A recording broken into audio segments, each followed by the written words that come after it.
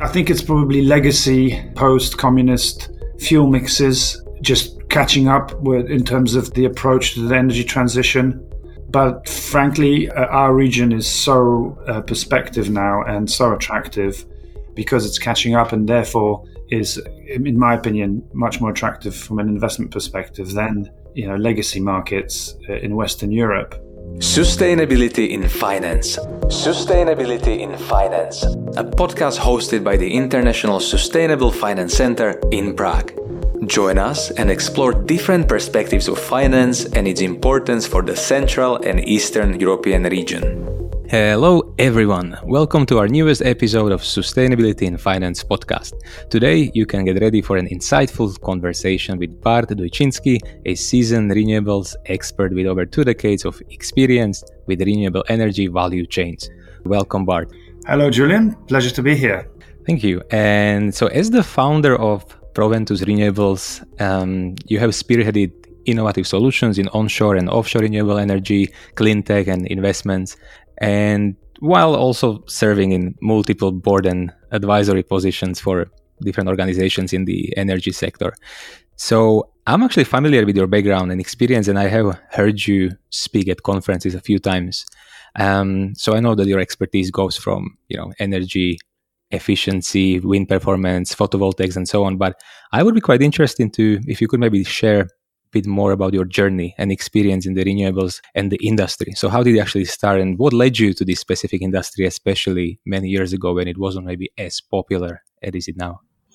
Yeah. So I'm based in London in the UK. I am Polish by background, and my career start was rather a traditional London city type career. So I went from university, then I did an accountancy qualification at PwC, and then I went into investment banking, and then I went to private equity, buy-side investing. So when I became an investment banker, I worked for a bank called Rothschild. I was in the utilities and infrastructure team. And at that point, we were doing lots and lots of power deals, but they were all conventional. And bizarrely enough, I remember to this day when I was at Rothschild, a managing director came to me and said, "Have you ever heard of a company called Polish Energy Partners?" And I had no idea who they were. And this was in 2007, 2008. And the reason I mention that is because later in my life, totally by coincidence, I was involved in buying that company when we created Polenergia for the Kulczyk Investments family office, which Kulczyk is a family office I worked for around 9 years. And during that time, when I was working for them, I managed to, this is really when I came into touch with renewables. So in and around 2010, 2011, we had, with Kulczyk Investments and some other partners, other infrastructure funds from London, tried to participate in some privatizations of big Polish utilities, so integrated utilities like Enea and Energa. We didn't manage to do that. Those privatizations were cancelled. But at that time, after that, the CEO of Kulczyk Investments said, let's try to create a unified power strategy for the family office. And this is when I started to get involved with a few other people. In fact, the current CEO of Polenergia and one or two other people. We actually created Polenergia from scratch, from nothing, from a few ideas, from a few projects that were being developed by Kulczyk Family Office. And we did it, and we made 2 big acquisitions. One was from acquiring a gas-fired combined heat and power plant called ENS, and another one was actually Polish Energy Partners. So it was really funny because when we were making that acquisition, 2012, 2013, I actually remembered, I know this company. When I was doing some financial modeling of conventional power plants in Rothschild in 2007, somebody asked me about this company, which was actually at the time starting off pioneering renewable energy and onshore wind development in Poland. So that's how I got into that. So when we started creating the power strategy, we very quickly said, we need to put some renewables around this because this is where the market's going. This is where the trends are. So around 2012, 2013, all of the private assets of the Kulczyk Investments portfolio, private power assets, which also included distribution and trading, we put that into the public asset, which was Polish Energy Partners, which we bought a controlling stake of.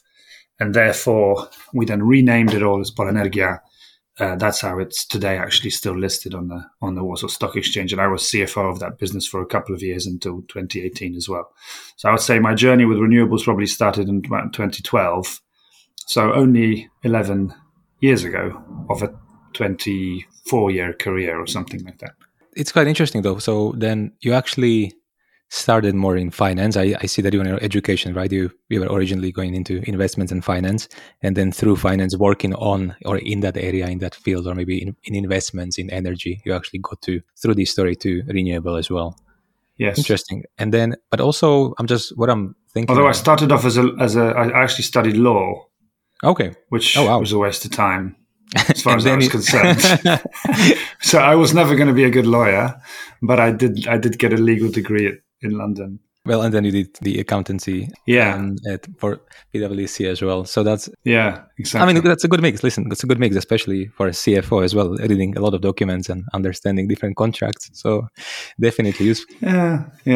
Probably, if I had my time again, I probably would have gone into economics or something like that, or finance a bit earlier on. But that's fine, Yeah, exactly. Doing okay. And then, but it's interesting because you also mentioned, so you obviously studied in London and you are based in London, but then somehow you found your way back to Poland and Polish energy industry and market. Yeah. So that's Polenergia. So already actually working in the field. And then, as you said, so as part of the strategy, you started looking more into renewables.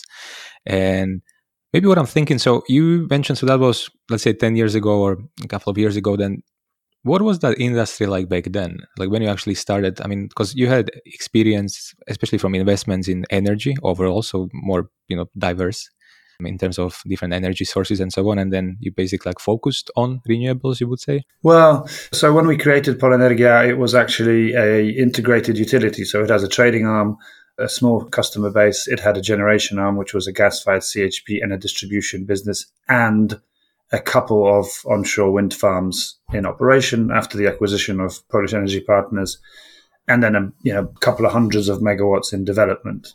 And actually, so the business at that time in Poland was no PV. Offshore wind was like a pipe dream. So we were actually the first active developers of offshore wind at the time. But frankly speaking, everyone thought we were nuts. Nobody was really doing it. So Polenergia was pretty much the only person doing it. In fact, the current CEO of Polenergia, my great friend, Michał Michalski, who was also part of the team creating Polenergia, he's still there and he's currently CEO. Well, he was basically at the time the real pioneer of offshore wind development, and he was really pushing those projects. But everybody thought we were a bit crazy. So offshore wind was very risky, no regulation, no and nothing really. So we were just developing these sites on the expectation that it would materialize correctly. It turns out to be. Then onshore wind was predominantly green certificate support based, and that was to end very soon because green certificates were going to come down in value rather dramatically in 2016, 2017. And the new, at the time, the new government, who is the party which is currently still in place in Poland, the Law and Justice Party, was very negative on onshore wind and basically halted development of onshore wind in 2016 and put up some really painful real estate taxes. So there's no PV. Onshore wind was, really, there were some headwinds of onshore wind, and offshore wind was practically non-existent. And imagine this, the new government in place in 2016 was basically not giving anybody any hope that things would change. But, credit to the shareholders of Polenergia at the time, they believed in the business and in the strategy. I then became CFO of the business in 2016, had to deal with, huge debt refinancing because we had these problems that I mentioned in terms of power prices and green certificate prices. And with time, by 2017, 2018, things began to recover. So Poland, even though it was very much anti-renewables for a while, began to realize this is just not going to work. The European Commission is the mega trends globally. So the things started to change. The onshore wind market began to recover. We bought an Equinor for our offshore wind projects, and that kicked off the offshore wind market. People realized, if Equinor's coming in, then it's got to be worth something. So companies like Orlen and PGE and others began to dust off their offshore wind projects, so to speak, and tried to catch up. So it all changed. It all started to change around about the 2017, 2018 time. And then I thought at the time it was a good point to actually utilize that change and do something different. Yeah, which obviously is only accelerating more and more, I think, with all the regulation and climate law and the EU Green Deal. So there's so much push now. But it's it's really interesting to reflect back and hear what you're saying, because now it seems like a normal, really common thing to focus on renewables, but essentially you were a bit ahead of its time and pioneers in Poland, especially in Poland, right? With all the and a few others, but for sure there's a bunch of other pioneers that were there at the time. With the energy mix as well, which is, let's be honest, it's still fairly focused on fossil fuels, so definitely not an easy task. Okay, that's a really interesting journey. And then I know that also you have your own organization, right? Which is Proventus Renewable. Yes. So that was after Polenergia then. Yeah. So basically, I had always, because I'm based in London, and I'm always straddling London and Warsaw. I had some ideas that basically I came to the conclusion that it was worthwhile developing those ideas in a different setting. So I created my company, Proventus Renewables, and some other consortia with local development partners around offshore wind and PV.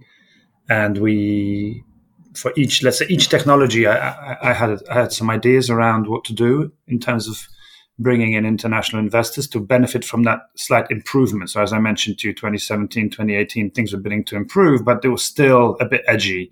And so that was, I thought, the best time to actually start working on some strategies, because by the time it's no longer edgy, it gets quite crowded. So via my company, Proventus, we created a number of PV strategies by bringing in investors into the PV space, into the developing large-scale PV with local developers. On the onshore wind, various strategies with investors, either doing the same development or actually looking at operational wind farms, slightly older, acquiring them, restructuring the capital structure, restructuring the revenue stream, so putting in PPAs. So actually we were one of the first ones to put in bankable PPAs in Poland, 2019, 2020.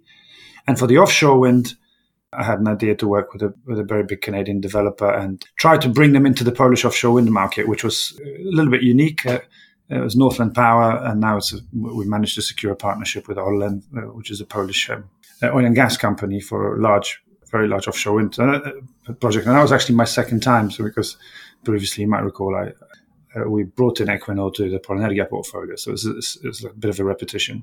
Okay, so then still while based in London, and you started your company, but still heavily involved in Poland as well. And yes, although I was also very keen to look at other areas. So I was trying to build up a network in the Baltics, Romania, Bulgaria, Balkans, because Poland was a pretty good test case.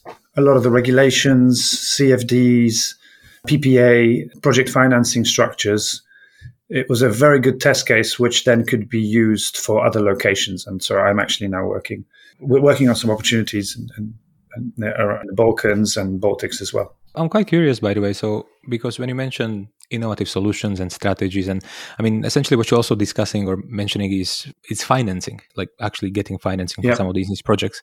So I'm quite curious. So when you say innovative solutions or approaches to some of the, renewables, so what are some of the main challenges, by the way, in the region? Like, what is some of the innovative approach, or to what exactly is it needed? Like, what are we trying to overcome? Like, are there any challenges, or maybe are there any challenges that are shared and maybe similar across the region?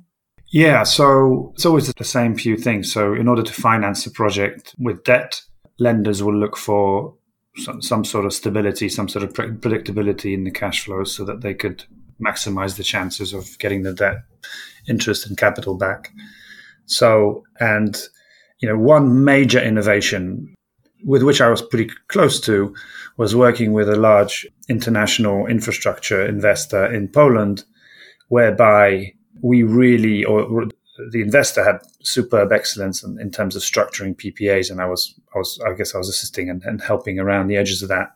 And that really exposed me to how to structure long-term offtake agreements. And that was an innovation at the time in Poland that just did not exist. It was prevalent in Western Europe, in Spain, Nordics, Germany, UK, but in Poland it was a total non-existent product. And we managed to acquire some wind farms, restructure their revenue stream, so take it off the power price on the market-based power price, which is obviously very volatile, can be very volatile, put in long-term power purchase agreements with bankable, so very, let's say bankable, meaning reliable off-takers. And therefore, we managed to de-risk those assets. So that was a huge innovation because since 2019, when we were, I think I was involved in the second formal PPA in Poland, but the first one, which was actually financed by a lender. So let's say solid enough to underpin financing. Since then, Poland has actually just rocketed to, I think, number 4 most liquid PPA market in 2020. But I wanted to hear maybe if you can very briefly just explain PPA, by the way, because I'm thinking, so I don't have any practical experience with PPAs and power purchase agreements as such, but I mean, I would imagine so. Probably not everyone in the audience actually knows these. I know there's a couple of examples in Czech Republic as well. I think Škoda, for example, had one of the biggest PPAs in Czech Republic. But could you maybe for a few seconds just talk about what it is exactly, especially in practice? What does it mean? Yeah, so essentially it's a long-term agreement to buy power. Right? So PPA says power purchase agreement. Actually, it doesn't have to be long-term. It can be short-term. So it can be as short as 1 year. It can be as long as 20 years. So what it does is if, let's say, a wind farm or a PV farm signs a PPA with somebody who needs that power, so let's say an Amazon or a steel mill or Škoda, as you said, and keeping it simple, is essentially that the off-taker, which is Škoda, needs to buy power anyway to run its operation. So it can either do that by simply procuring power in short-term basis from the market, which means it's subject to quarterly, annual, half-yearly, whatever fluctuations or daily fluctuations. And also buying that power from the market, you don't know whether it is made from a coal plant or from a nuclear power plant or from a wind. It's just mixed in. It's all in the same bucket. So off-takers like Škoda and Amazon and IKEA want to say, well, first of all, I want to make sure I buy green power because I want to be sustainable. And secondly, I want to actually take away some of that volatility which I have on a daily basis. So I will look to contract with a producer. So let's say a wind farm, a certain amount of volume which I need for my operations to continue. Now, it's a bit of a simplification. I won't get into various terms like base load and pay as produced, etc. But in simple terms, that off-taker wants to have green power and it wants to have and it wants to take away that volatility risk. So it's a kind of financial decision and a sustainable decision. And therefore, that long-term power agreement, it can be from 2, 3, 4, 5, 10 years. The longer, the more stable it is, the better it is from a lending perspective because lenders love stability. And of course, there's lots of negotiations around the price of that power. You always look at the market, what's the market price? And then obviously the producer would like to sell it at the highest price. The off-taker would like to buy it at the lowest price. So it's all a mixture of all these considerations. But at the end of the day, you end up with a long-term agreement. That long-term agreement allows revenue stability for the producer and allows that producer to procure debt. And on the off-taker side, it's a guarantee of clean energy, so therefore reducing its carbon footprint. And there's also a financial decision. So it has to make financial sense from their perspective. It sounds like a very, not only popular, but really viable solutions, I think, especially if there's so much pressure on companies to reduce their emissions, right? Especially Scope 2 from purchased energy, especially for all these big corporations, such as whatever in the automotive industry. So I feel like that's one of the big strategies or possibilities they can do now. Yeah, and even more. So there are, for example, big players like IKEA. So IKEA not only runs tenders to procure power for its own operation, but it also forces all of its supply chain to participate in that tender and to procure green energy for themselves. So IKEA will not procure anything from anybody unless that supplier, whether it's from supplying glasses or pencils or whatever for IKEA, is also procuring energy from a green source. So that means the whole supply chain is carbon free. And so one more topic or area you already mentioned is that maybe back then, a couple of years ago in Poland, when you were starting, so that ambition for renewable power at the state level wasn't as high. And this is something, sometimes is being discussed here in Czech Republic, where there's still, significant part of the energy mix is fossil fuels. And now we are all waiting for the new NECP, which is National Energy and Climate Plan, to see if there's maybe increased ambition for investing and investments into renewable power, which I think for you as an investor, by the way, in the private market, is something you want to see exactly for that predictability, I assume. And why do you think that ambition, while it's growing now, I think, has been a bit lower than in the West? Is it just that the arguments or the discourse on these topics wasn't really that developed in the region here, or? You mean the targets are lower? Is that what you perceived? Exactly. Targets to actually build renewable and invest in renewable power, or maybe I think overall discussion hasn't really been as focused on renewables maybe in the last, let's say, 5-7 years as in some other countries. Compared to sea region. Well, it's definitely picking up. Across our region, it's on the agenda of every political party. It's on the agenda of every energy strategy. Our region is certainly Poland. I don't recall what the energy mix of Czech Republic and Slovak Republic is, but generally the region has been heavily coal based, so quite a dirty fuel mix and quite strong unified or unionized coal mining, coal power plant producing workforce, which has been normally politically vocal. So from that perspective, it's just always been a bit more difficult. And also, you can't just switch off the coal-fired plants. You have to transpose and transform gradually. And that's just taken up a bit more time to maybe get going. But I would say right now, frankly, I don't see the Polish government being less favorable to renewables than the UK government, for instance. David Cameron, the ex-UK Conservative Prime Minister, was known for non-renewable friendly statements. Onshore wind you practically cannot develop in the UK, although solar you can, and very big push for offshore. There's always the endless debate between nuclear and offshore wind, which is happening in many countries, UK, Poland as an example. So I just think, I think it's probably legacy post-communist fuel mixes just catching up in terms of the approach to the energy transition. But frankly, our region is so perspective now and so attractive. And therefore, because it's catching up and therefore is, in my opinion, much more attractive from an investment perspective than, legacy markets in Western Europe. Yeah, so that's why I'm so excited about the region personally. There's lots of upgrades that are necessary. There's still fuel mix to decarbonize, grid to modernize, but I'm very, very positive about it going forward. Okay, that's really, really good and optimistic, I think. And exactly as you said, that's a really interesting point, by the way, how that can be more attractive for investors because there's so much more to transition, essentially. Yeah, absolutely. In the region. And maybe just to close, by the way, because so on that optimistic note, so what do you actually see maybe in more concrete ways or more practically, what do you see as some of the main opportunities here? So you mentioned on offshore in Poland, but so essentially, are we talking mainly photovoltaics and mix of wind turbines or? Yeah, generally my personal opinion, and this is based on my experience and simply my view is that the technology that will really dominate in the future is solar PV, large scale, utility scale PV, and as well as distributed rooftops. It's just a resource which we have great predictability in. It comes every day. It's still massively underutilized. What it does, where it does fail or where it does have a weakness is its predictability in terms of stability of signal, because obviously there's no generation during the night and it's much lower when it's cloudy.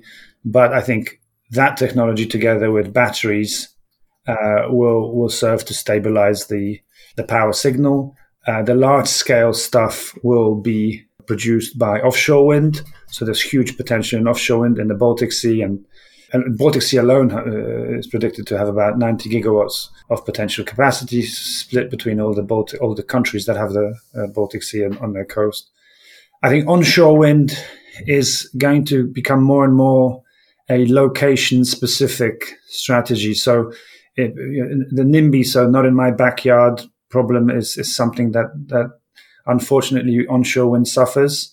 And I believe countries like Romania, for instance, have a huge potential there because you have very, let's say, relatively scarcely populated areas with big plains. Also, by the way, ideal for PV. I think a country like Ukraine, once this barbaric invasion of Russia is over, will offer fantastic potential for large-scale onshore wind and PV. But where onshore wind is struggling, in slightly more populated areas, some areas in Poland, although Poland still does hold some good potential. So that's my bet, would be predominantly solar, offshore wind, and storage, battery storage, with selective locationally based onshore wind. What's a really great technical solution also going forward is the ability to actually connect into a single connection point two technologies. So it's called cable pooling. So once that's prevalent across Europe, you'll be able to use the single connection point for a PV farm and a wind farm, which is really, really nice. And that introduces stability because those two technologies together create a very stable signal. And that's exactly what I was hoping for. Like, this is a very good analysis and predictions, and still very optimistic angle as well, to be honest. And also what I'm noticing when you speak is that there's so much technology I don't even know about, and probably it is developing so quickly over the years now that there in the next, let's say, 1-2 decades might be so many new things. And for example, as you just mentioned, connecting some of these to different sources. So yeah, I'm also really, really hopeful. Electrifying everything is what I view, my personal belief. I'm a little bit on the fence as to hydrogen. I think the physics of hydrogen make it somewhat limited to the use cases that can be used to benefit. So I think electrification, as much as possible, of a mixture from those technologies, green technologies, is the way forward. Yeah, so definitely the plan is to have a mix and not just to rely on one source. Okay, good. So, and what we normally do at the end of the discussion, we always try to ask at least one, let's say, more personal question. And what I'm realizing is that I have spoken to a few people, but you are the only one, if I'm not mistaken, from actual energy sector or renewable energy. So I'm very curious.